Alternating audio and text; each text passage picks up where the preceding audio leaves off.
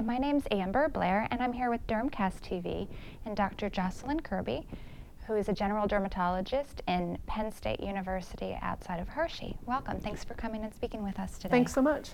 Dr. Kirby, I noticed that your lecture today was about acne and hidradenitis suppurativa. That's a broad topic to cover in just a 1-hour lecture.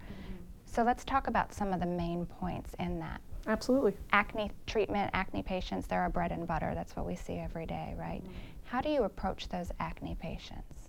So I think a couple of the main points I wanted people to take away from, again, an hour sounds like a long time, but acne is a pretty big topic. There were a couple of papers in the literature in the last year that I thought could really help sort of advance our practice.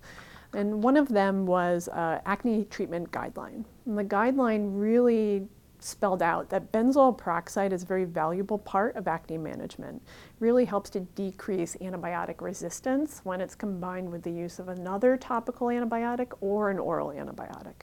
So just helping to recognize the opportunities to add that to the acne regimens.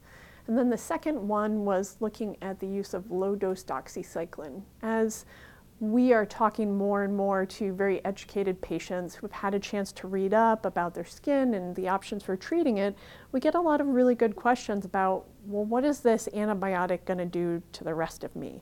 And as we learn more and more about the microbiome, we're learning that we really can't be very selective with some of our antibiotics, that we're killing more bacteria than we want to.